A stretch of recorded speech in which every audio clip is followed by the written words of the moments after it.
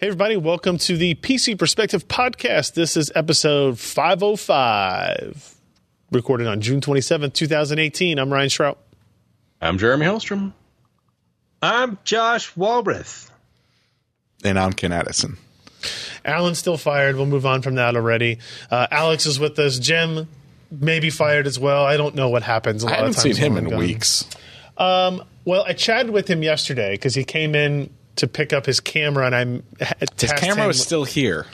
Oh, yeah. So, well, maybe whatever he had to take a picture of was only at night. I don't have it does have the telephoto on it, so we'll have to ask about that. Welcome to the show, everybody. We talk about PC hardware news, things like CEOs leaving, or new G-Sync monitors, or do we have that on here? The Corsair buying just about everybody's story type of thing? Yeah. Okay, that's on here. We're good. All right. Sounds good. Welcome to the show. We do record we record it live, and you can actually watch it live as we record it at pcper.com/live. So live, pcper.com/live. This is word association. This is pcper.com/live. Yeah. Either one. My goodness. I apologize. My child has allergies, and he's in the next room. Hey, me too. I thought that was you for sure. Yeah. No, that was my young child. All right, that's fine. Of 16 years old, so he's not really young anymore and barely a child, but definitely he can dying sneeze loudly. First thing to note is that picture is not hanging on the wall above your head. From last week. Yes, to update the rendering. Like everything else in my life, it's been pushed to the side. That's and fair. My productivity has been garbage. Fair. I'm sorry. So you can join us as we bicker before and post show as well. If you need a little reminder for that, if you want an email that says, oh, yeah, I forgot, PC Perspective is going live right now, you can sign up at pcper.com/subscribe. It just asks for your name, your email address, and I send you a note an hour, 2 hours, 30 minutes, something along those lines before this show starts. And if we do any other live streams, like a couple of weeks ago, we had AMD out here to talk about FreeSync. Was it last week? Yeah. I don't know what the hell day it is, except that it's Wednesday, June 27th, because I can read it on a screen in front of me. But if pcper.com/subscribe, we don't use it for any spam or anything like that. Use it for just for this stuff. So check that out. We obviously still have our Patreon campaign running. That is at patreon.com/pcper. This is a place for you to be a recurring monthly provider, patron. I was trying to think of an alternative term, but this is your place if you want to say, hey, I like what you guys do. Here's $1 a month. Here's $3 a month. Here's $5, $10, $15. If you don't watch us live, you don't have time for that. Your schedule doesn't allot for it.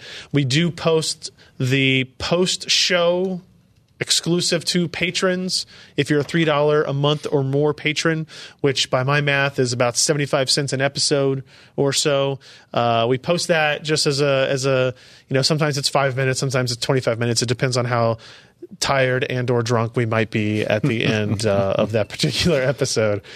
So again, patreon.com/pcper. If you become a new patron and or increase your patronage during the stream, I will thank you and call out your name as we go. So thank you, everybody, for that. One of the things the Patreon allows us to do is the mailbag. Josh did the mailbag this week. I'm really sorry. I love Jim's titles. They are probably one of my favorite things about this. Being Josh Walrath is here. So you can see Josh answer questions about, what did you answer questions about? Thunderbolt 3 built in the chipset. How about a new Threadripper? Hey, what ThinkPads do you guys use during the podcast? Well, now it's rotated. Now we've switched. 6 months. This Yoga, this is not a ThinkPad, but this is a Yoga 900, 920, I think. 920. Yeah. That has been kind of our set studio laptop for a very long time. I have a ThinkPad. But look at those hinges. I know, it's nice. I love the watch band hinge. I had a ThinkPad here, the ThinkPad X1. The 5th Gen X1 Carbon. That I have just recently swapped out for this Dell Latitude machine that I'm testing out. It's an 8th gen and 2-in-1. And I've got this pen that I don't, do very much with. things like that. And you had a different thing last week. T470S is what I've been using for. And now you have an 6 months. X210. Yes. Circa 2008 or something like that. What's the infamous? Infamous. So the X210 never existed. Oh, okay. This is feel those keys. This is the hacked one that I bought. Could you type a little bit for me with those keys? Yes. Oh, it's not the same. It's not the same. So we'll talk more about that on a future episode, probably. You've only had it for a couple of days. I got this on Tuesday. I'm kind of putting it through its paces. As it turns out, maybe some thermal issues, maybe some battery issues to work through. It has a fully unlocked BIOS. It's like a debug BIOS. You can tweak literally everything you can ever imagine, which is unique on a notebook and semi-dangerous, as I've already found out. So, PC Per merch, we have that available. It's new. It's embedded in the videos on our YouTube channel. But if you go to joshtech.com, JOSHTEKK.com, you get this page here where you can buy Death Wish Raid, Hot Dog Down a Hallway, Super Pipe. You can get the old classic PC Per t-shirt, still the best-selling product of our merch store. Plus, we have some mugs. We have the Josh Tech sign. Josh, if you would be so kind as to hold up the Josh Tech print for me. Big this is. It's so big and so lifelike. And of course, we have the T-shirt too. If you really want to wear that art around with you, I can't see why you wouldn't. I can't imagine that you wouldn't. Did I order one of these? Do I have one? I need to get one of these. Yeah, you did. I'm pretty sure I did. Yeah. I haven't seen it. You should wear it around your house. His wife will be very impressed. It's probably here. So that's the merch store. JoshTech.com. Go there. Support merch. I don't know. Support Josh Tech. This mess. So let's get into the stuff. The first thing we're going to talk about is actually something we've been waiting for, talking about, debating for a really long time. We finally have the ASUS ROG Swift PG27UQ. They first announced this in what, like 2012, 2013, it feels like at this point? CES 2017 is when we first saw it.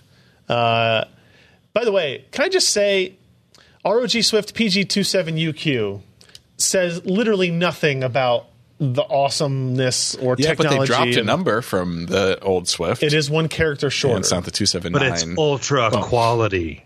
They don't want to be Acer, so they got to drop some. Yeah. It just, I don't know. Anyway, this is the 4K. But when's Gigabyte going to start making monitors? Because their names will be epic.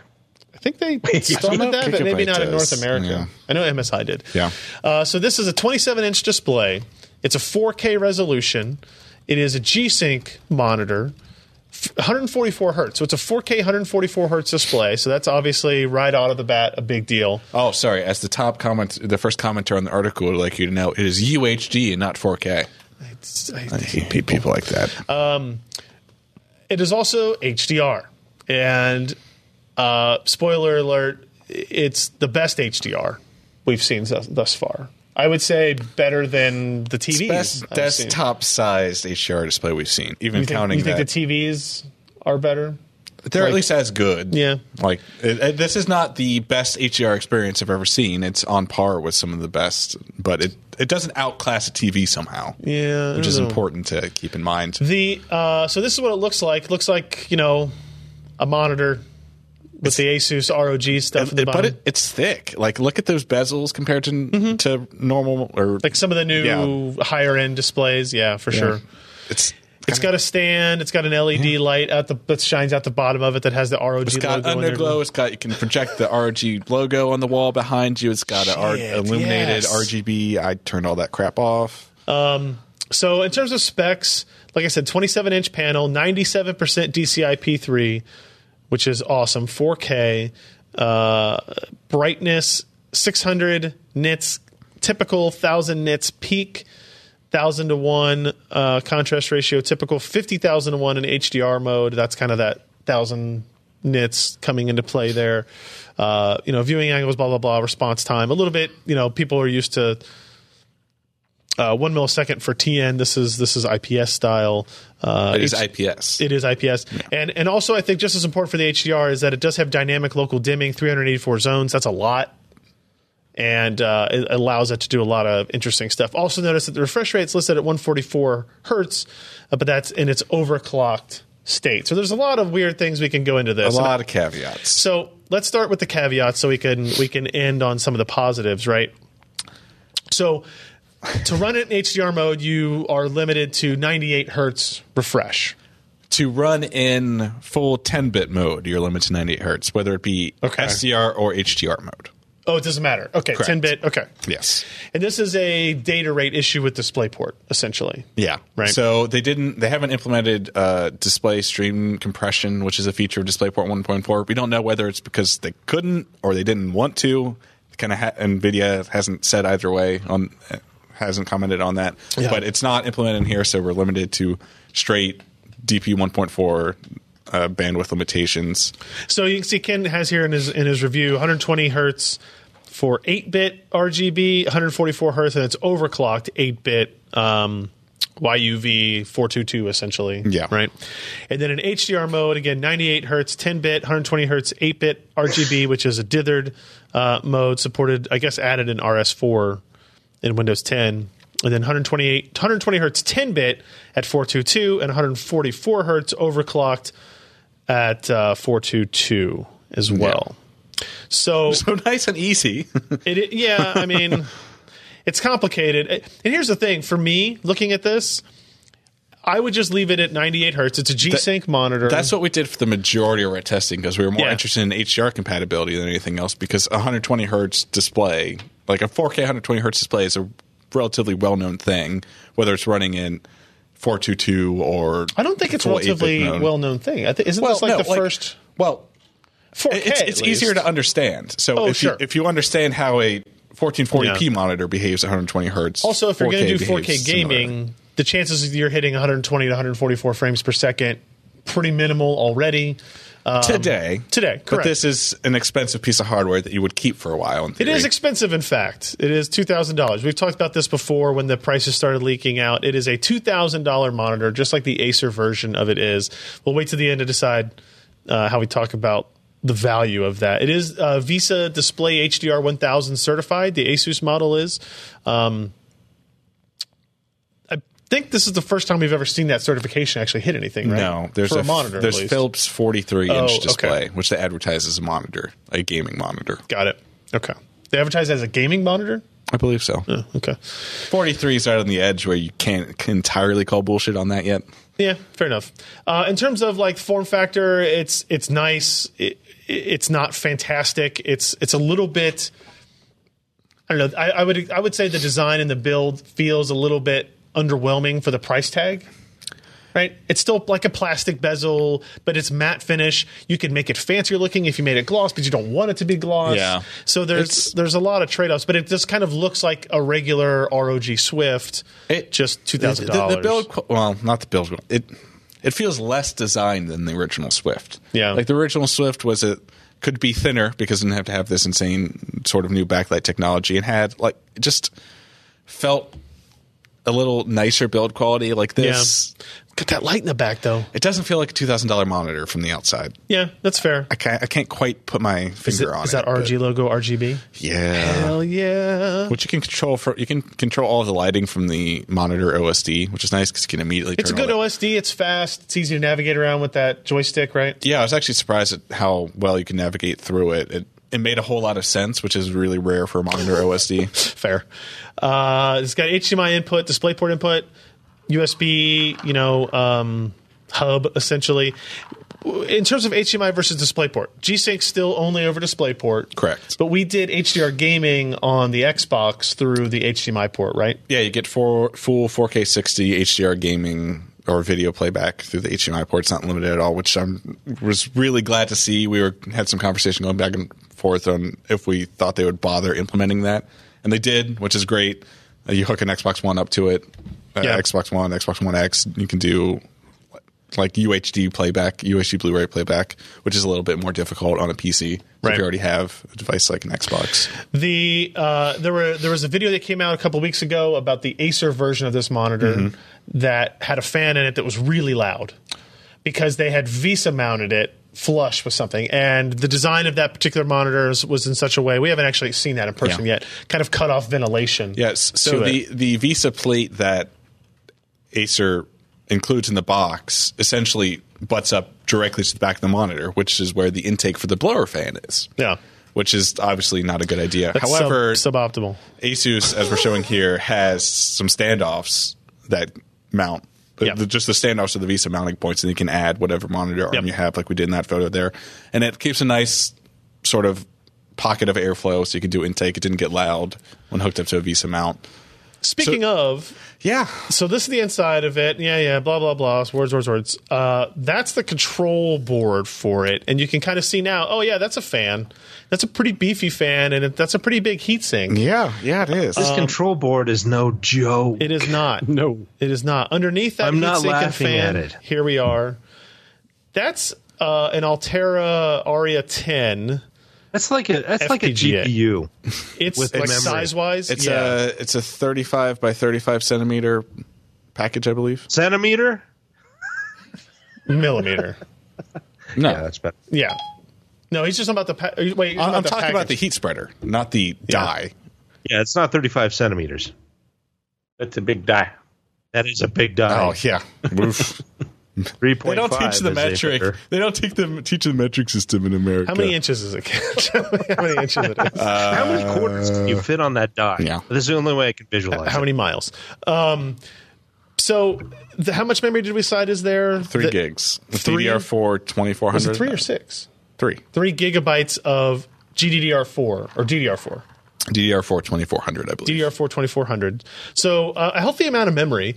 That FPGA, like we did some, you can't price these things. NVIDIA's not paying the retail price from Mouser for these FPGAs, but it was $2,600 for this particular FPGA from Mouser. It isn't a stocked item from them. It's a special order. They only had, that was quantity 3 pricing, so $2,600 a pop for if you were just buying 3. Obviously, NVIDIA is buying more than 3, but maybe it still seems like a healthy chunk of change.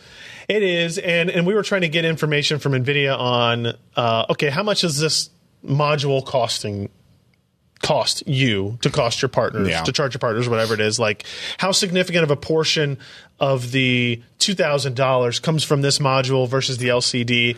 And NVIDIA told me that the vast majority was the LCD, and they said we were over exaggerating the value of the FPGA, but nobody would give me any numbers, so I'm kind of just left with, I don't know, it looks pretty expensive though. One of the places I kind of started basing that number off of was the DigiKey Mouser stuff, and then also if you take sort of the storied $300 price premium for original G-Sync, and you start to look at what FPGA they used in that, it's obviously a way lower cost device. Then you start to do a little bit of math, a $2,000 monitor, quantity breaks. That's kind of where I got in about the $500 memory, range. as it turns out, it's not cheap. No. Getting 3 gigs of memory is going to add to that. The last module had 768 megabytes of memory, the original G-Sync module. So I'm still curious to see. I want to get Tom's ass back out here. Let's talk about what this is, what it does. What do you need 3 gigabytes of memory for?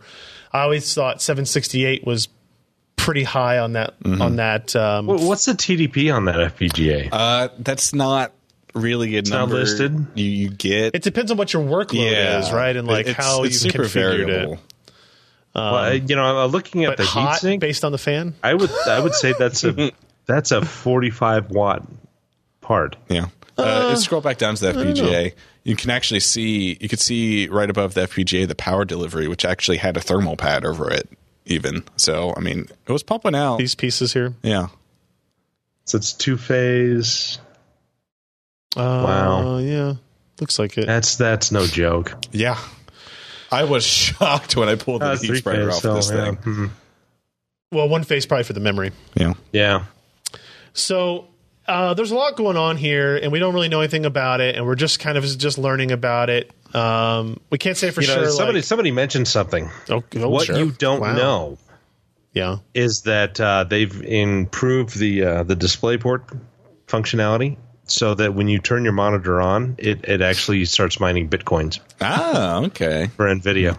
You wonder why the profit margins are as fat as they are? So interesting point.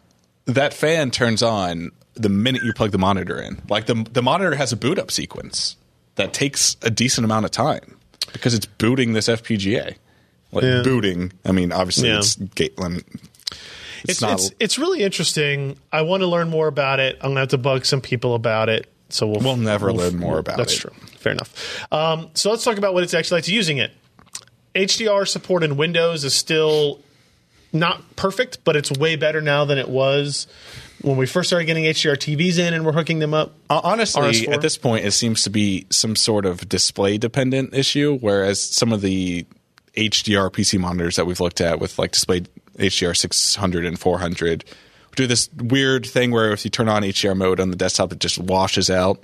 But having spent time with this monitor and the Samsung Q6 TV that we talked about last week, it doesn't happen.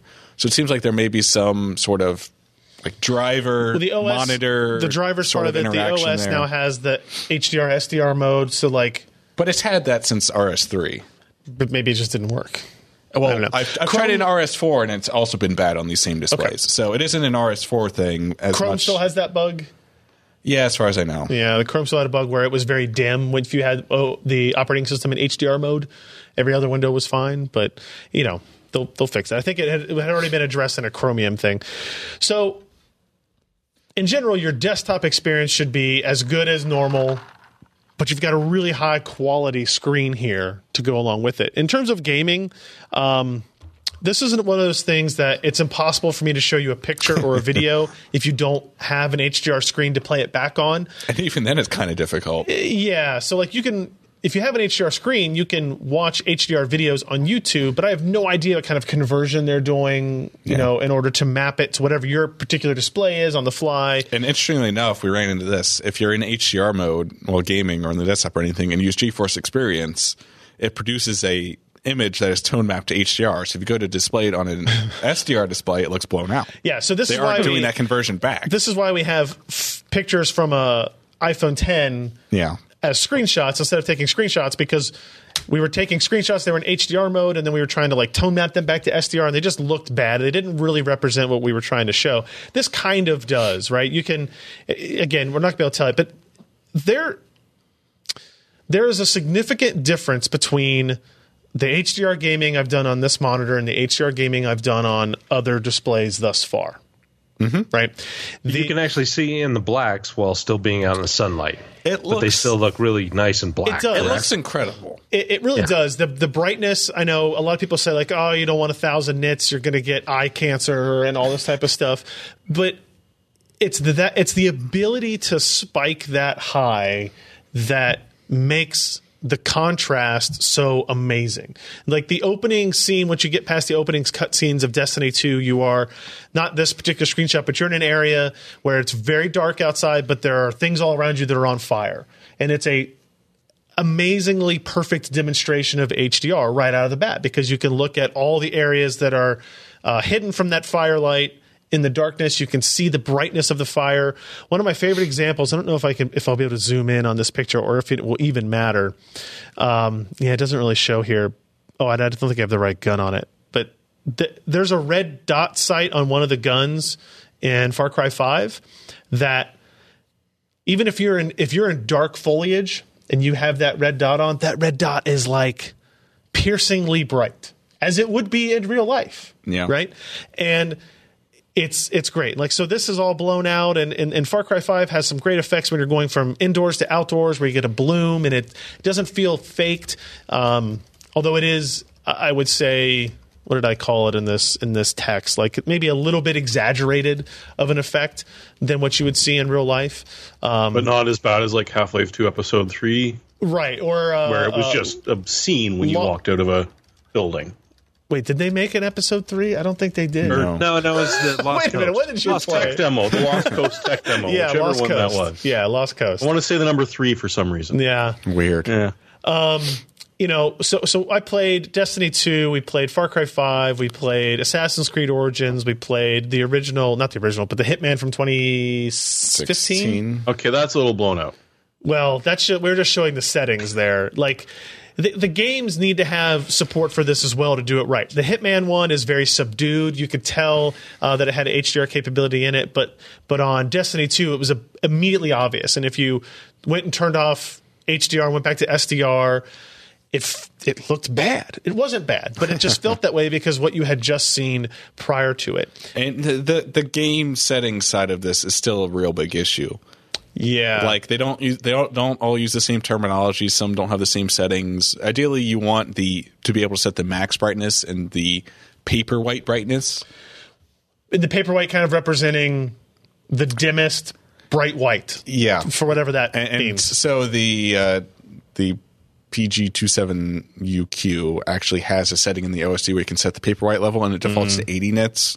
So actually, I think Assassin's Creed would only let us go down to 100 nits, so you could increase that in the monitor and still kind of stay in this right tone map region. But just a lot of variability with screwing with the settings in games still. There needs to be some sort of common API for this to figure out it's very much what your display can do. It's very much an ecosystem that needs that developer relations work between the developer and AMD and NVIDIA to say like, hey, here's what we're doing.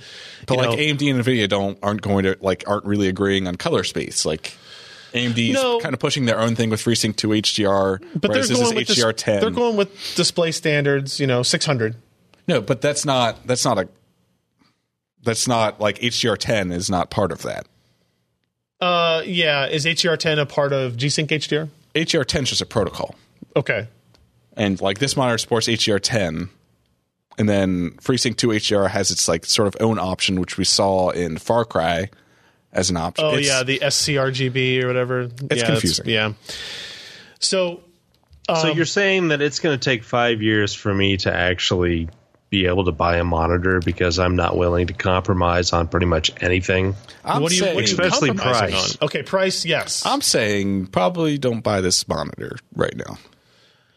Yeah, so we did some color accuracy stuff. Read that page. Measuring HDR is very hard. The next couple of days. Backlight testing, whatever. Read that. I think the conclusion here for me is this is easily the best monitor I've ever gamed on.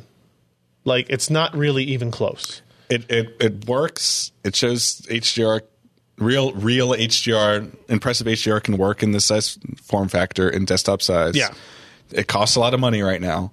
There's still some software issues, but when it works really well, and you'll never want to go back.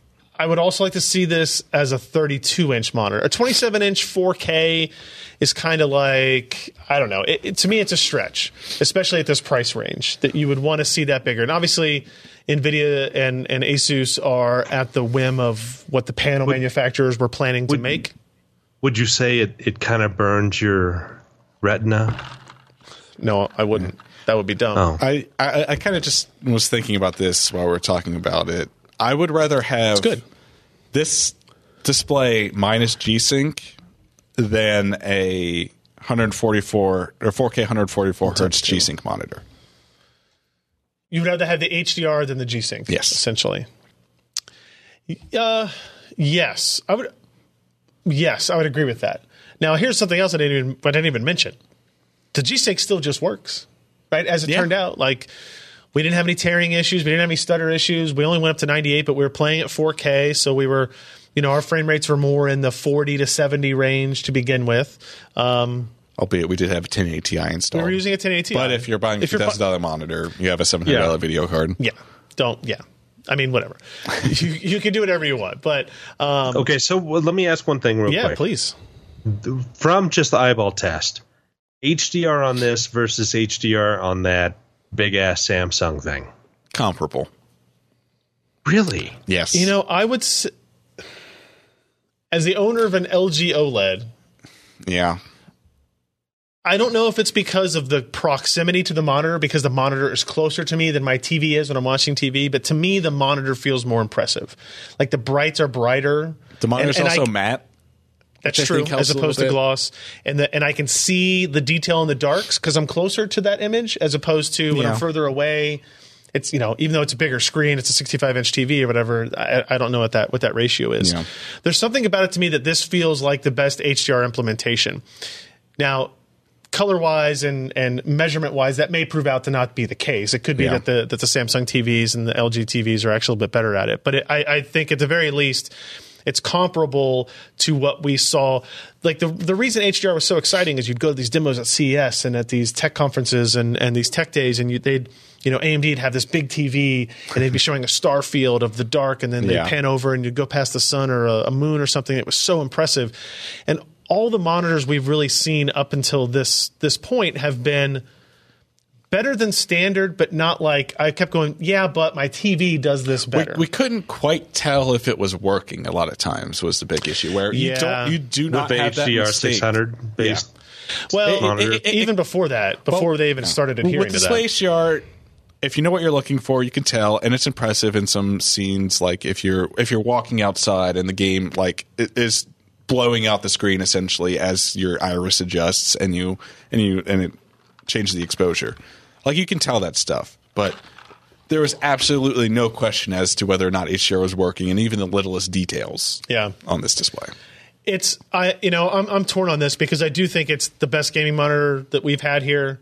But I think no one should buy it. God, it's so expensive. It's so expensive. And I'm trying to think back. If you look back at the first 4K monitor we had, where it was the 2 DisplayPort. Yeah. And it was the, what the hell was that called? MSD. They split the screens. Yeah. It didn't always work. And it was a 32-inch.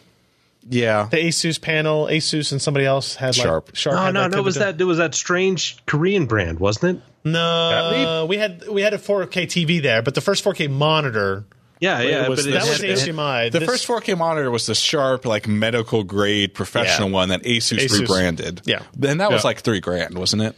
That's what I was going to ask. I think I was going to say it's like $2,400. Yeah. So, we're kind of in that same ballpark. We probably had the exact same recommendation back then. This is the best monitor you could buy, but maybe don't buy it yet. Probably. If you're the person that buys a Titan XP, or maybe 2 Titan XPs because you're just that kind of guy. Or one Titan 5. Yeah. Sure. Yeah. It's a V. It's not a Titan 5. It should be 5. Titan 5 was the rocket. Titan V is the graphics card. That's how you know they didn't steal the name. Yeah. Then maybe this is the thing to do, right? Is to buy one of these types of monitors, this ASUS display. But I think my perfect display would be this quality HDR in 1440p at 144 hertz, $4,000. I think that would be the absolute no-brainer. Say that again for $4,000? 1440p HDR 1000 G-Sync for $1,000. $1,000. I thought you said for $4,000. I was confused. For $1,000, yeah, I'd do that. I think that's semi-reasonable. Yeah. I don't know if anyone's making that panel right now or developing that panel. Yeah, but so we talked about this for a long time. Go read the review. I think it's going to be one of those things. I hate this is the best possible thing, but not many of you should buy it, right? And that's kind of where we're at with again, this is the Titan XP of monitors. This is the 1080 Ti of monitors. You probably shouldn't buy this because if you're gaming at 1080p or 1440p, the 1070 is going to be fine. Save your money, do this. But if you want the best of the best, this is it.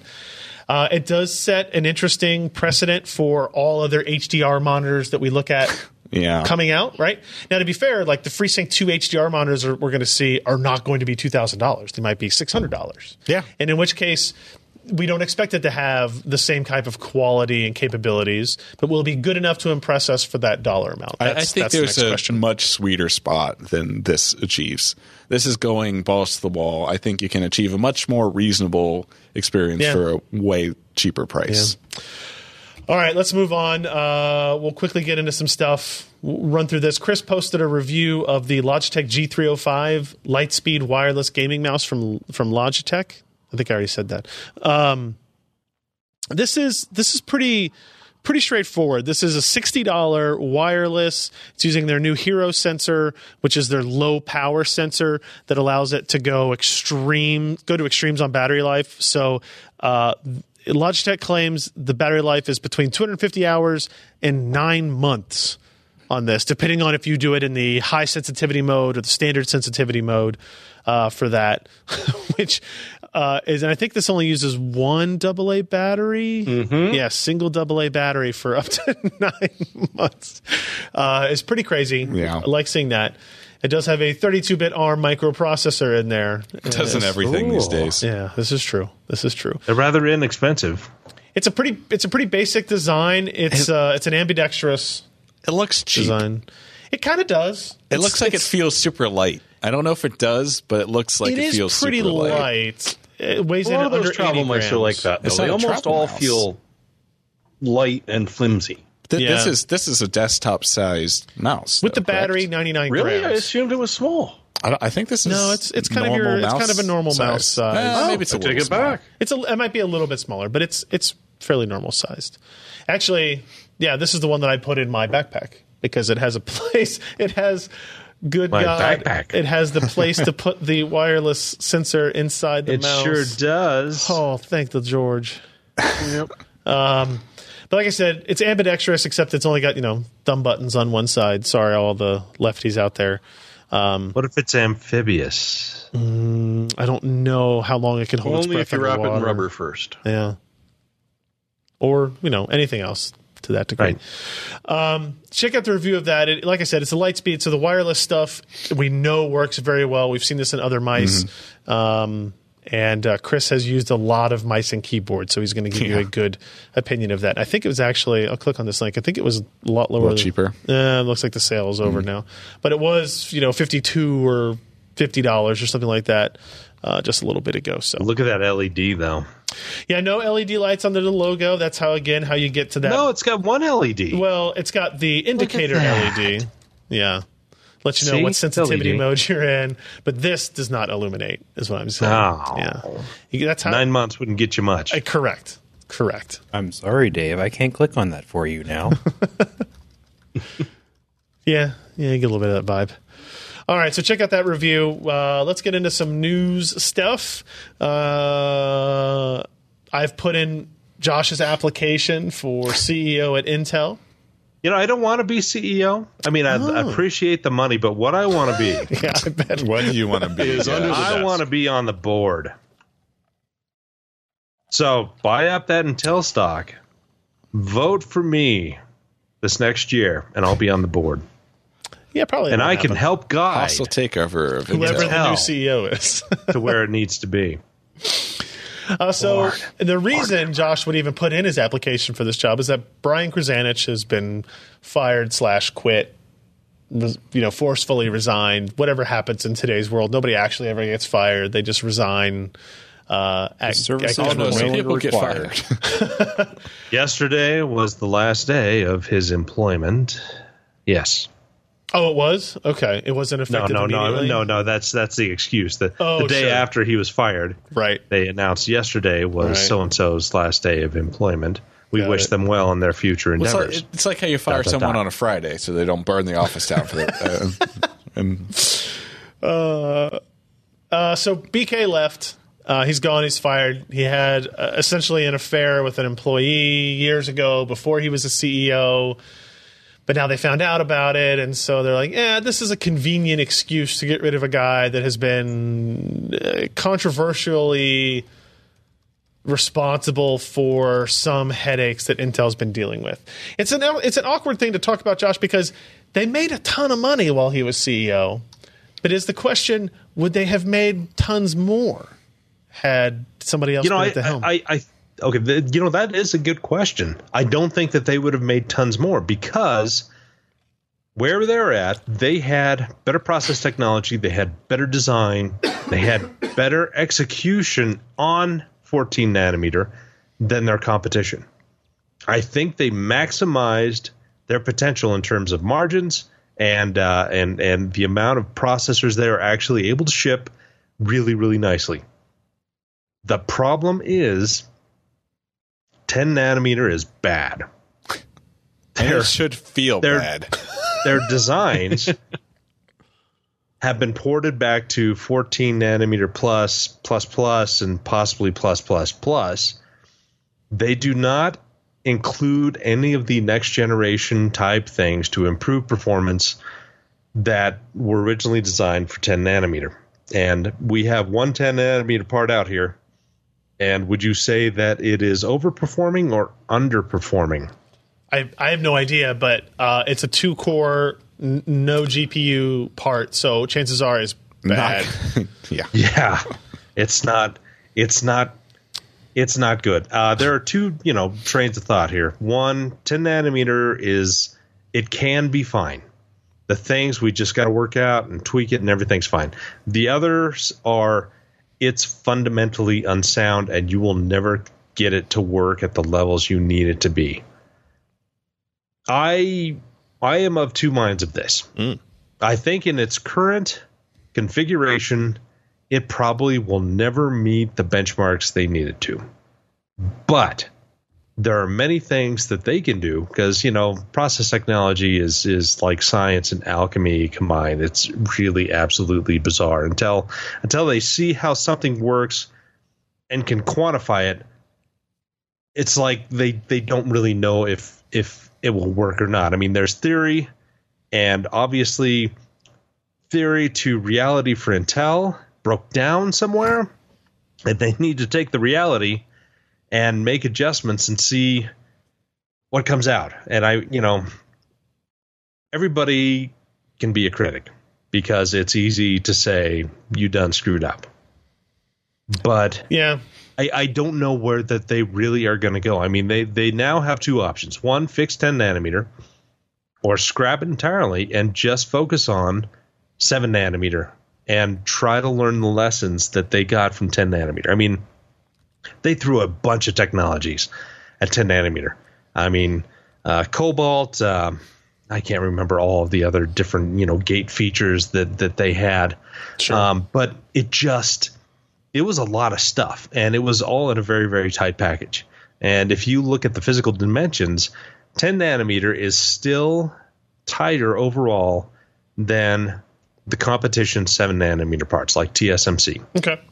But if they can't make it, it doesn't matter. It doesn't matter. Because, if your yields are crap and the products you make are extremely simple, the people who can leverage, 12 nanometer, which is, Samsung's Global Foundries, enhanced 14 nanometer stuff.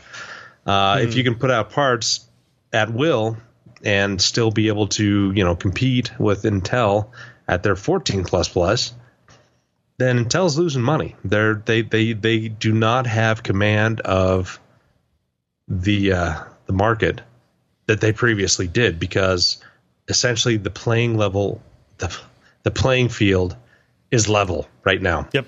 And it's going to get worse for Intel in 2019. So yeah, they've made a boatload of money in 2017 and 2018. 2018 is going to close out very, very strong for them because they still have very good parts out. They're keeping their margins. They still have all the customers that they have. But 2019 is going to be an inflection point because AMD will have 7 nanometer parts. Intel will not have 10 nanometer stuff. They will still have to rely on 14 nanometer plus, whatever they decide to do.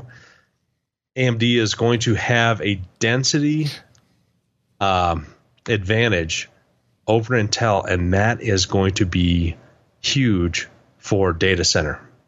I don't think that AMD is going to take over data center, but no, potentially they could take upwards of 10% of Intel's really high margin, high end, big money data center with their EPYC processors, especially at 7 nanometer. So let's not try to guess who will replace him. There's just too many names we'd just be guessing. Do you think what changes when you have a successor, right? And I guess part of this question is impossible to answer until you know who the successor is. Do we see any shift in direction for what they're doing, right? If you look, they have where they're at on the desktop CPU side, where they're at on the server CPU side, where they're at on mobile, where they're at on AI. Do they, FPGAs, do they change anything? This is actually the second big loss for them, or removal of somebody, because they also got rid of their CMO, a month ago, 2 months ago, who was kind of responsible for the Hey Drones initiative that Intel had, which they're still involved in a little bit for cool light shows. I don't understand what the hell that does for them. But what changes? Do you see any changes from this, Josh, Jeremy, anybody? I don't know if there will be any changes, but if it were me, I would focus on design and try to distance itself from manufacturing. And so what that means is you need to design the structures that will push data through whatever and try to keep that, and maybe I'm just talking out my butt, but try to keep that as agnostic as possible from manufacturing. Now, it's hard to do because Intel design and manufacturing have just been so tightly interwoven, and that is one of the reasons why they have had the success that they have through the years, because those things were so close together, and they were able to really match the characteristics of manufacturing with the actual design. And so, but in the end, design is going to be everything. We can look through, especially with the 28 nanometer stuff. I mean, we were stuck on that process node for ages. We could see what NVIDIA did with design and kind of out of the box thinking from their 3 generations that they had on that process node, and how the latest generation was really high performance, really good power efficiency. I mean, they really optimized, and it's just design is really key. Intel has amazing design facilities. They've got a huge amount of R&D. They got to figure out how to be able to survive hiccups in process technology and still implement really good designs that will still retain much of the margin that they have right now. I think that's tough to do. But I think they've basically been tough. Functioning for the entirety of my existence in this market with a 18-month, 24-month advantage on process technology over the competitor. And this was the case even when AMD owned its own foundries. We're kind of at the point now, essentially, where that's gone. That lead is vanished. It's neck and neck. Some people argue, TSMC's ahead. I argue that we don't know yet until we see actual TSMC silicon coming out and how it performs based on expectations. But it's going to be a very different Intel now, who has to compete, as you're saying, on product design, not on process design, right? So because the last 50 years, they have had advantages in process technology. Real man owned fabs, right? That's right. And Intel has been they have set the bar for fabs, and they have more clean space than pretty much anybody else in our known universe. It's probably wrong, but anyway, it's a big universe. But yeah, until recently, now people are saying, well, they should sell off their fabs and go. It's like, no, that does not work. Who could even buy them? Yeah, Ken was going to say that. Who could even buy them? No, and you don't want to give that kind of. If you could afford fabs, you want to keep them because you have a granular control over your product that your competition does not. They already don't. You design you design your cell, and you match it as closely as possible to that manufacturing, and you then design the chip around that standard cell. And it's all hand design, essentially. I mean, it's like 85 to 90% hand-laid design versus automated at AMD, which is hugely automated because they just don't have the engineers. Artisanal, afford to pay them. CPU layout. Yeah. Well, I was going to say earlier. That's more my concern. Like, are we going to see one of the newer style management come in that's who even cares if we can't beat them on process tech? Only nerds care about that. We need to turn this into the Intel experience. We need to sell the brand. It doesn't matter that the processor doesn't do things. We can make it sound amazing. And that's the way that we have to push, because we had a huge lead and we were wonderful, but now we've got to grow in a different way. And I've seen a lot of companies sort of go that way recently, and a lot of feedback from people who are just saying, it's all about the experience. It's about the feeling you have when you buy it, not what the actual product is. Combine some services with it, and it will be wonderful. Come on, that's why a Lamborghini still is, still afloat. What were you going to say, Ken? They can't sell their fabs because they're already at full utilization of 14 nanometer. They had to stop production on some chipsets because chipsets are on 14 nanometer now because they thought they were going to be on 10, so it was safe to design and produce chipsets on 14. They can't sell the fabs because they're the only ones that they need the and nobody has the fab space outside of Intel to be able to handle that kind of let's dump out 100,000 wafer a month on some third party. Come on, UMC. It's not gonna happen. Yeah. All right. You always wanted to step up there. There's BK news. We'll talk about this more once they pick whoever the replacement is going to be. Like I said, I put in Josh's thing. I put in mine. I would leave you guys for $28 million a year, just so we're all on the same page. Well, now we know what we're worth. It's probably less than that. We have a rough estimate. Dream. Right. Before we get in the next story, we do have a couple of new patrons. We have a $5 patron from Jeff Cook. Thank you very much, Jeff, for that. And Murr, M-I-R, Murr is in there for $1. He was able to log in. There you go. So he also has some Intel stocks, and he's going to vote for me for the board membership. Damn. I only have that $115K a year. I only have that one AMD stock, one share. But I do get to vote with that, I think, still. Although I bet they don't have my information anymore. Anyway, let's move on. We got a lot of other crap to get to here. We'll run through a little bit quicker. Rumors are coming out about a Qualcomm Snapdragon 1000 series part. Let me go ahead and translate this from that language into some semblance of English. That is basically going to be is a bigger, quote, big ARM chip for Windows 10 PCs. All the speculation here that kind of makes sense is that it would be based on the ARM Cortex A76 design, which is something ARM has claimed would have laptop level performance. Targeting Core i5 U series level performance. That doesn't seem like something Qualcomm would be interested in at all. Right, exactly. So apparently there's a developer system that's been out that some people have seen. It's running at 12 watts instead of 6.5 watts. It has 16 gigs of memory on there, 228 gig UFS storage systems. Still UFS storage. UFS. That's a massive disappointment. Yeah, gigabit wireless, obviously. Some kind of new power management chip as well to go along with it.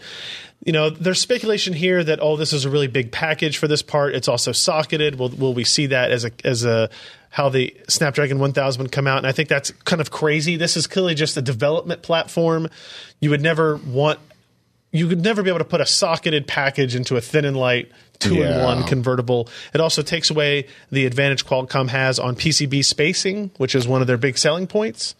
Yeah, but it sounds like that advantage is going to be somewhat gone anyways. Well, I think ARM has said publicly for its A76 that its entire core that apparently comes within 10% of the IPC of Skylake fits inside the caches for Skylake. Right, so they're going to have a huge die space advantage still, unless Qualcomm puts 16 cores in here or something like that. This article is talking about 20 by 15 millimeters, not centimeters, for the package, which it's still. I mean, compared to Snapdragon 850, it'll be sizable, but it's still it's small. Yeah. So there's not a whole lot of other detail than that, but. Let's see. They also apparently have a confirmation through a chip manufacturer on LinkedIn talking about the Qualcomm. It's almost like no one should use LinkedIn. SDM 1000. I worked on these chips that aren't launching for a year and a half. I worked on these products that aren't launching because I need to build my resume, and I've been doing this for 2 years. Microsoft Windows Multimedia Project Engineer, overseeing managed test operations on Qualcomm Snapdragon Premium Tier SDM 845 and SDM 1000 for desktop, Andromeda, and HoloLens AR/VR mixed reality products. Interesting. They mentioned that product for HoloLens. It's also interesting. And Andromeda, which is that 2-screen Microsoft project that they're working on, right? Man, I tell you what, LinkedIn is a great source of fantastic information for this. So, yes. Should that title be named X Qualcomm employee now? Yeah. So, Josh, based on what we know about A75... 76. 76. Is it not 75? 76 is the one that's coming out. Yeah. And their timelines, where do we think this would lie, because they've already announced Snapdragon 850 for Windows PCs. It would seem odd to It's coming out this fall. to soon after release a much higher end part when they don't even really have a segment carved out yet. You'd think you'd want to lead with the highest performance you could. Josh. Yeah, I'm thinking. Okay. Silence isn't great for a podcast, that's all. Well, no, it does kind of suck, but what did they tell us at the Tech Day? Okay, no, it's not so much that. I think where I'm looking at is where they want to hit product cycles versus what they have and what they can enhance from their previous stuff. You're talking about Qualcomm or you're talking about ARM? Qualcomm. Okay. Yeah. And so that's kind of the answer to your question is that Sure. they could lead out with something really amazing 6 to 8 months from now, most likely 9 months from now. But you're missing out on, I think 6 months would be a struggle. 6 months of Yeah. Well, it seems like they're already going to miss back to school for the most part this year if they're launching in the fall. Hitting a holiday, and they're trying to get an edge. They're trying to get an edge on probably their competitors as well, because when the latest ARM 76 comes out, that's like within 10% of Skylake IPC. In theory. I hope. In theory, yeah. Whether or not they can get the software stacks to be able to support that and have an overall coherent, cogent product available, that's another question altogether. But in theory, the latest ARM stuff it's really solid. Mm-hmm. They have taken their design to another level that we have not seen, and they have they've kind of avoided the pitfalls like that Samsung did. Samsung did a really wide product with their latest Exynos, but unfortunately, when you have a really wide product like that, you get really good burst performance. But if you have anything that will really leverage extended performance on that CPU, you're going to be hitting TDP limits really quickly, and your performance is going to drop dramatically. It doesn't matter how wide it is. You're hitting the TDP envelope. You're going to have to clock down, and everything then kind of suffers, even though you've got this really wide design. But ARM certainly did avoid that with a little bit more focused, more efficient, and a design that is more enhanced for kind of, consistent workloads. Okay. Something that is not bursty. But anyway, I know that's going well beyond where we were talking. But it's super interesting. I think Qualcomm is just trying to beat the rest of its competition with something a little bit higher than what they have now. I think introduce it before holiday. Every not this holiday. No, he's talking about 850. Oh, you're talking about 850. Yeah. I think. Okay, yeah. 850 will be out this holiday, I think. And whatever, Snapdragon 1000 will be sometime in 2019. I think what's interesting to me is, like, everybody understands that Intel's in this rut. And if you're going to go at them, you go now, right? If your goal is to get market share, to get mind share, to really create a brand around stuff, this goes for AMD as well. Because you're pretty much guaranteed that none of the major manufacturers are going to be building anything new with an Intel inside of it, because nothing dramatically new, nothing to put in it. Yeah. It'll be interesting. We'll see what Snapdragon 1000 comes up with. Although I don't think for a while will we actually really know. Jeremy, you posted a quick bit about the Corsair K70 RGB MK2 and the Strafe MK2. You got to say RGB at least 3 more times. Sorry, RGB MK2 with RGBs. Yeah. Yes. And boy, does it have RGBs, as you can see. So the bigger one, the K70 that you're looking at there, is fancy. It's got aluminium on it. I like the color. And a nice little wrist pad. So it's the big, hefty one. And you can pick and choose your caps. They're all the Cherry MXs. You can get the reds, the browns, the blues, the speeds, or the brand new silent ones. Because along with this is the first time that they've actually been releasing their MX silents for Corsair boards. And they say roughly about 30% quieter typing with the exact same bottoming out feel that you'll get on the other MX Reds. Okay. So, interesting. If the big hefty one isn't more your style, then you've got the more polite, the MX Silent, which, as you can see, because you can guess by the name, uses the silence, although you can get the MX Red. It's plastic, and it doesn't come with a fancy wrist rest, so you'll also be able to pick it up a little bit cheaper. Apart from that, it's almost the exact same. And they both have fancy precision molded double shot keycaps. Hell yeah, they because do. Apparently that's a thing now. That's really important to people. It is. Oh, man. Interesting. Prices, do we have? Not really announced. Okay. Mm. They were sending me off to a page on their web store that wasn't loading at the time. Well, maybe also not loading is my... Ryan seems to have crashed the computer. Oh, wait, nope, there it goes. It woke up. Just needed a minute. All right. Yeah, they're still not listing them. New GeForce drivers out to 398.36. When are we going to hit 400? I guess maybe a new GPU launch. Yeah, actually, now that I think about it. That sounds about right. Yeah. Haven't they been like 370 since like 4 generations ago? I don't know. Yeah, but we're pretty close now. They'll skip it and go to GeForce X. So this is for Ubisoft's Crew. Are they going to have a 2? pretty name for 400 series? No. Yeah, GeForce Because 400 remember graphics Detonator drivers. back in the day, and They took that away, didn't they? yeah, they did. They need another clever name. Do you think NVIDIA feels like they need to put effort into branding at the moment? No. Judging about how the zero branding they've done in the past year. Anything in particular stand out on this driver to anybody? Fixes a Gears of War 4 thing. Okay. Apparently. The Crew 2. Like to have. Also running, or NVIDIA is running a bundle deal right now where you get the Crew 2 Standard Edition free with a 1080 Ti purchase. Or a GeForce. No? The 1080 Ti. Oh. Or a GeForce Gaming desktop or a GeForce Gaming notebook. Okay, I thought I was saying a desktop with a 1080 Ti. Yeah. But it doesn't mention it in here, but the Battlefield 5 closed alpha starts tomorrow. So I don't know if there's any fixes in here for that or not. They don't mention it specifically.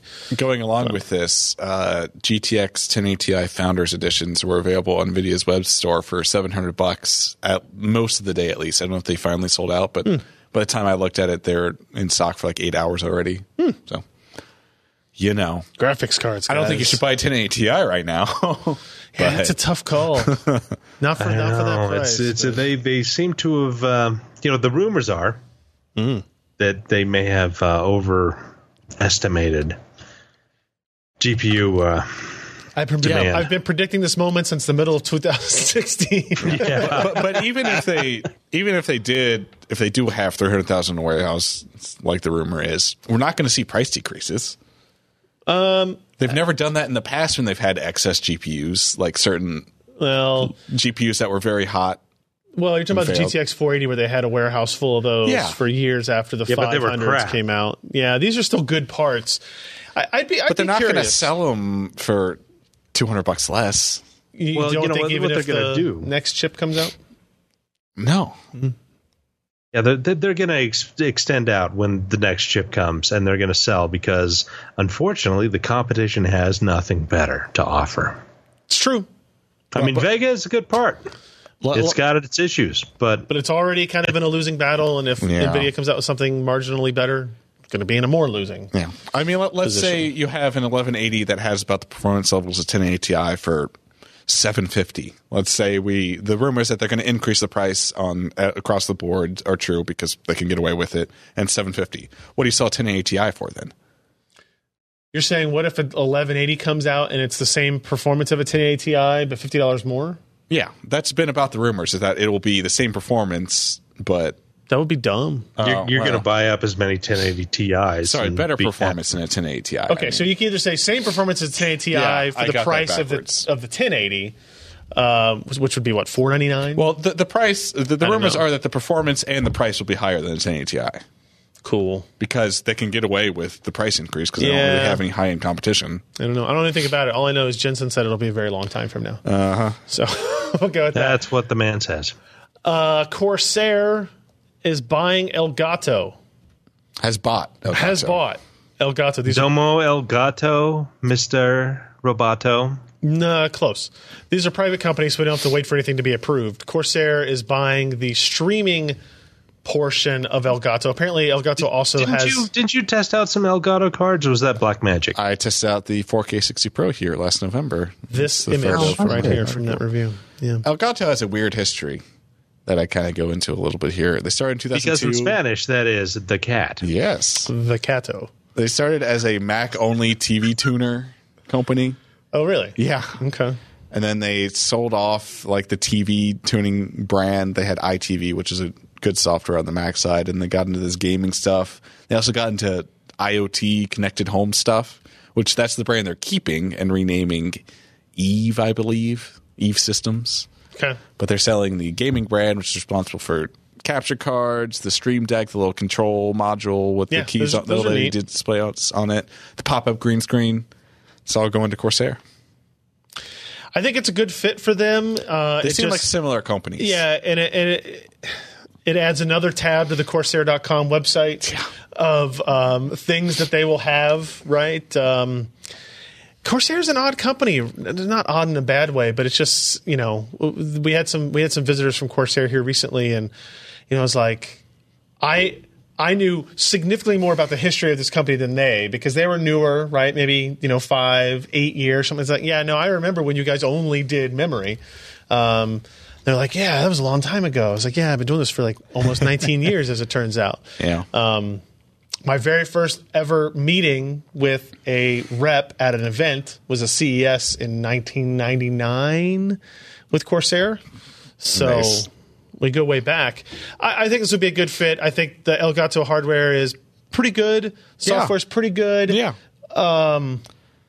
The whole Stream Deck, Corsair's great keyboard business makes sense. Yeah, their peripheral with business. This also is kind of this is not just PC. This is a lot of people use this for capturing game console stuff. So this gets Corsair, their first kind of step into there, so they can start selling headsets and all that accessory stuff to that market as well. So I think this is a good. And soon it will be link compatible, so they can all blink in synchronization. Yeah, there was the Twitter account from Elgato that sent out a picture of a prototype already in development where they had scotch taped LED lights to this 4K 60 Pro card as a joke about the RGBing of everything. Which is funny because the capture card I've been looking at this week actually has RGB on it. It's from a different company, from AverMedia. It has RGBs on it. So yeah. It'll happen. LEDs are cheap. Yeah. Oh, this picture right here. Sorry. Yep. What are those lights? They look like arcade buttons almost. Yeah, I'm trying to figure out what that is. They must have watch batteries on them. Yeah. I don't know. All right. What else we got? Scott did this. Summer Games Done Quick 2018 has begun. This is what? Speedrunning games. Marathon. Spyro the Dragon, Banjo-Tooie. These guys go for like a week or something. Like Let's see. Right now they're playing really Super Mario 3D Land, I think. I think they've passed now $15 million lifetime donations. That's Cuphead. They're at $662,000 right now for this year's thing. That's pretty awesome. We're just getting started. That's pretty great. Until next His fingers Sunday. are hurting already. He's shaking his hands. Nah. He's been playing for 29 hours. Last year, Summer Games Done Quick set a record with $1.79 million raised. I assume for charity, right? Yeah. Okay. Doctors Without Borders. Hey, what do I know? So that's pretty cool. Check that out. Scott posted that up on the site. We have... What's going on here? Oh? You broke it. This machine and I are not getting along today. Micron announces GDDR6 production in full swing. Also not conveniently timed to new graphics cards, maybe or maybe not coming out. Do you know how long GDDR5 has been around? No, tell us. 3 weeks. I think the HD 4800 series was the first GDDR5 that can't product. Be right, can it? I don't know. You can Google it and figure it out. I looked sure up could. earlier. It was, it's been around for a long time. I mean, GDDR5X was pretty recent, but boy, that's been a long reign for a single memory architecture. I think this story, Jeremy, says 8 gigabyte packages, but it should be 8 gigabit, probably. Right? Are they 1 gigabyte per module, or are they 8 gigabytes per package? I believe it was 8 gigabytes per package. Sorry, I was just looking up the... Well, that would mean they'd only need 2 packages to get a 16 gigabyte card. That seems probably not likely. It's probably supposed to be 8 gigabit. Where is it here? Double check. Come on, part catalog. You can load. I've got faith in you. Which applications are the best fit for GDDR6? Game consoles, graphics cards, networking and routing, autonomous Level 5 driving. Crypto mining. HPC acceleration. Hey, you got to put it on there, man.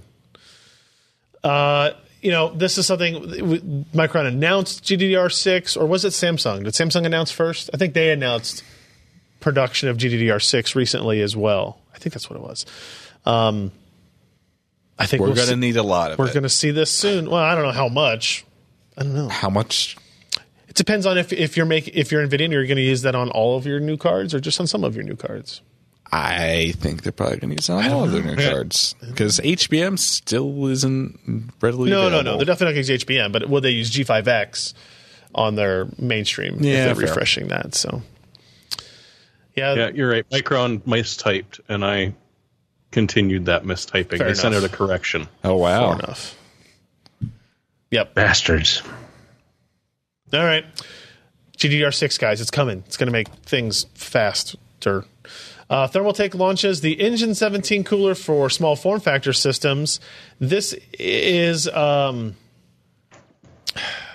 it's the levitating one. The damn cooler we've been seeing for a decade now. I saw it like a Cooler Master suite, right? Like 4 years ago? I honestly don't remember if it was Cooler Master or Thermaltake. Was the one who was showing us to us, and it was a different company that they were working with for it. Wasn't it Sandia Labs that had the... Well, they were the original. The research, and then Cool Chip, I think, was the spin-off of like commercialization. Yeah, I think that's right. So basically how this works is this heatsink rotates this way and it's both a heatsink and the fan at the same time. And then it blows air through these outside fans that are stationary, not moving, and it allows you to get effectively better cooling in smaller form factors. Although you have to, the tech here is you have a heatsink that's moving that can still transfer heat to it. And actually, it looks like it's like on Amazon already. 70-watt, low-profile, Intel 60 millimeter CPU cooler. Check the alternatives there. The budget. Nice. That is definitely an alternative. So is that. There you go. So you can see here what the low-profile value is there. This is clearly what we were seeing before. Because the heat transfers, so those two pieces... It uses essentially air bearings and heat transfer. The grooves there fit inside each other, right? And those spin in proximity, and that's how the heat transfers from this plate to this plate. And that's how babies are made. And then to the surrounding area, and then there you go. So it not necessarily in this case...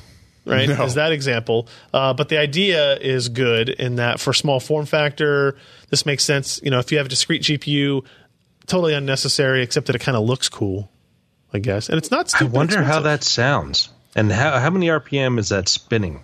I honestly don't remember how it sounds. It says here, 40 blades spin at 1,500 to 2,500 RPM. We did a video on this back when it was a Cooler Master product.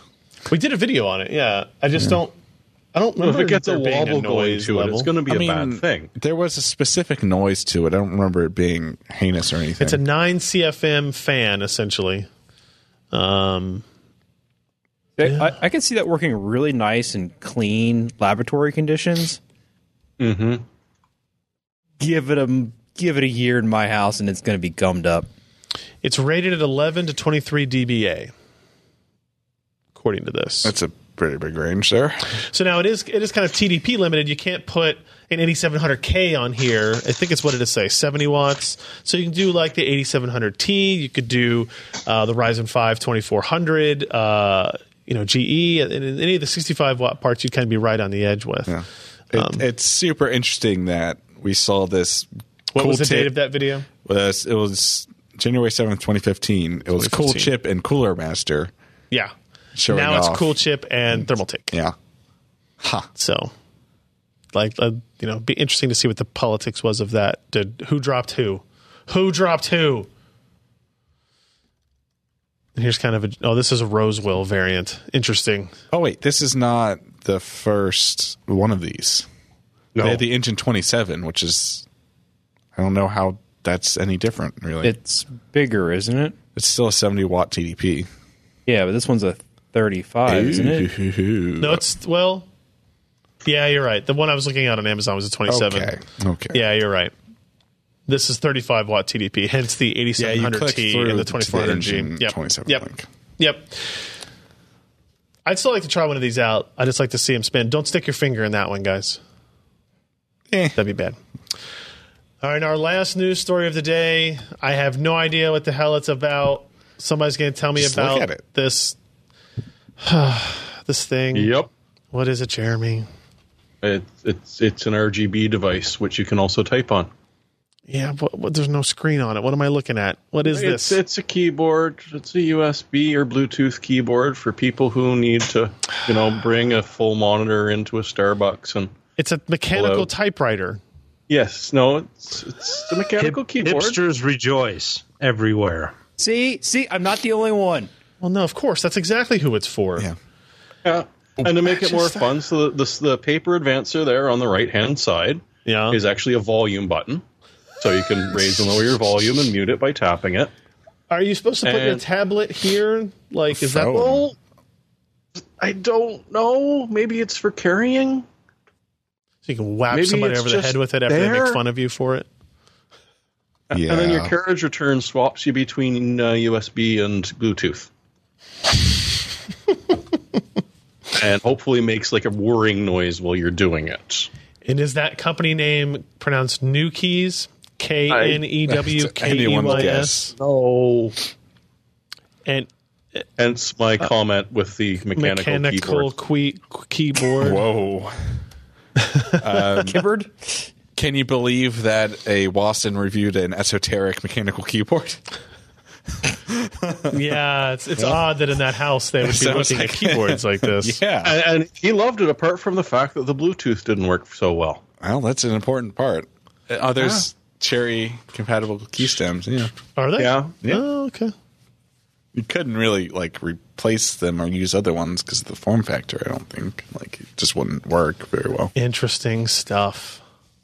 It's pretty Does it sweet. make the sounds of a keyboard, of a typewriter? There's a SoundCloud link in there. I haven't listened to it. But does it sound like a typewriter? Like, you'd have to have... I mean, no. Tries, but no. It has to be like an app on the PC that plays that as you're typing in. Didn't Tom Hanks have that app? I don't know. Yeah, he released a word processing app for iOS that emulated different typewriters because he's super into typewriters apparently. Great. If you have money. Hey, look at that ad on Nice. Can I interest you guys in a hot dog down a hallway t-shirt? I got to screenshot that one for later. All right, everybody. That is going... No, wait, hold on. Oh, I didn't even pick anything. Let's go to you guys first. You never pick anything. I'm too busy, opening up tabs and stuff. Even I picked something within the last 5 minutes. Let me guess. Because I totally forgot. All right, Jeremy, go ahead.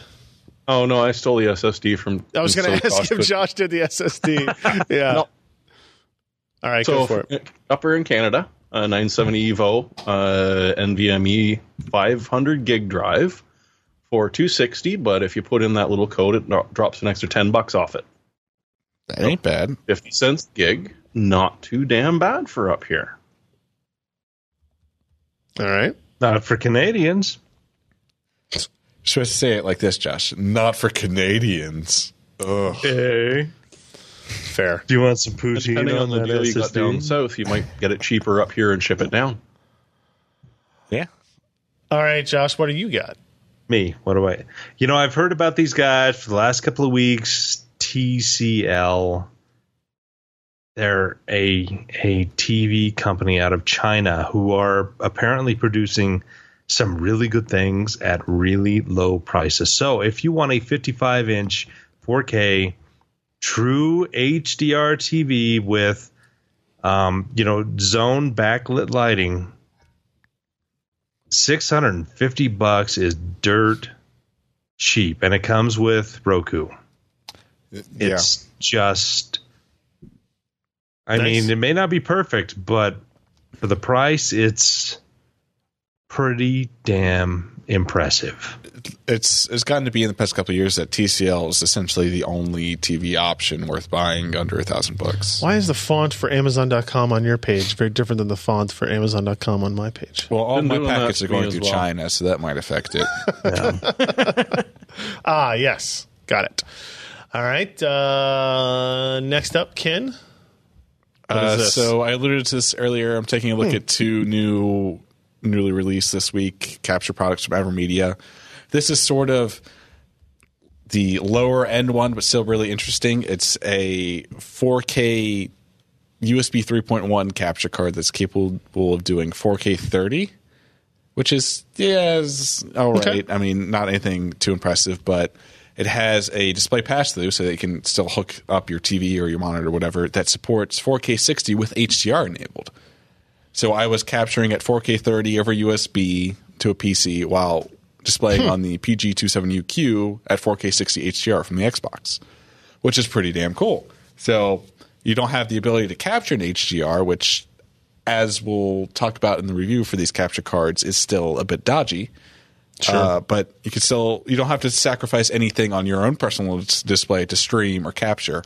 And another cool thing about this is it is a UVC device, which means it needs no driver. It only works on Windows, but it needs no driver. Essentially, it emulates a Windows webcam, so it shows up in any application where a webcam would show up. If you want to send video natively to Skype from a console or a camera or something like that, just plug it in and go. Interesting. Yeah. It's got a USB-C port on it, for whatever that's worth. Plus, it's Live Gamer Ultra. Yeah.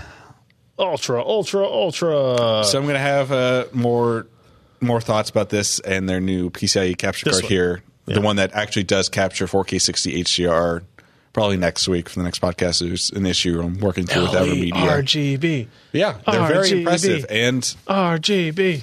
Like $300 for 4K 60 HDR, which doesn't really exist. And the Elgato 4K 60 capture card is $400. So you're adding the ability to pass through and record HDR is $100 less. So, I didn't come up with anything. It's not even on Amazon. The ASUS monitor is not even on there yet.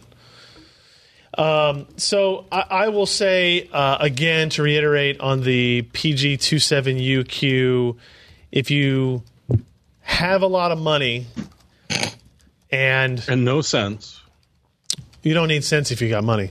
Yeah. And you really like gaming on the PC. This is still the best. Like you got to really, really like it. The G-Sync HDR stuff is great. Yeah, it's not in stock for another couple of weeks. Have they actually been selling these yet? If you go to Micro Center, you can buy both the ASUS and the Acer. It's in stock? They're in That's stock.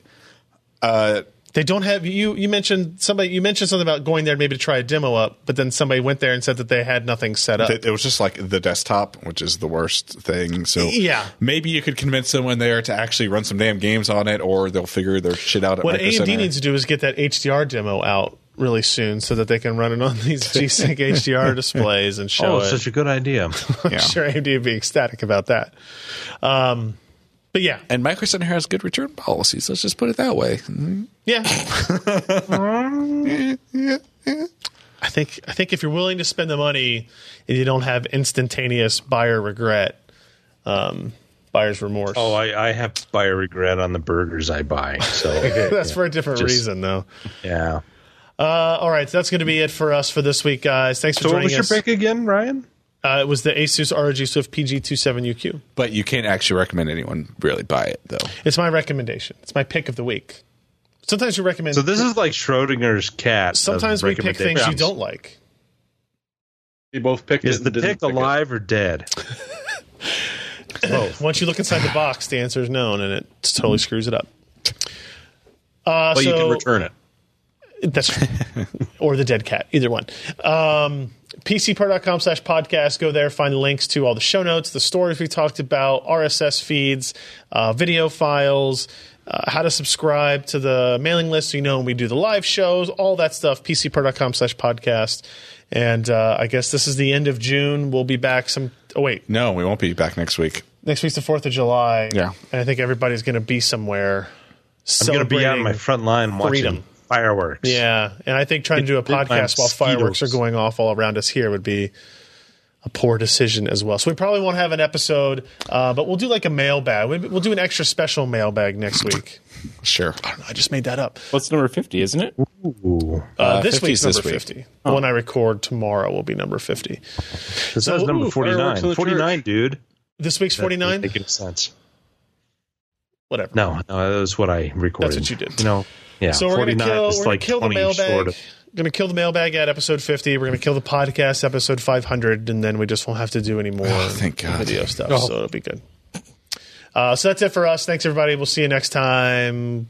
Bye.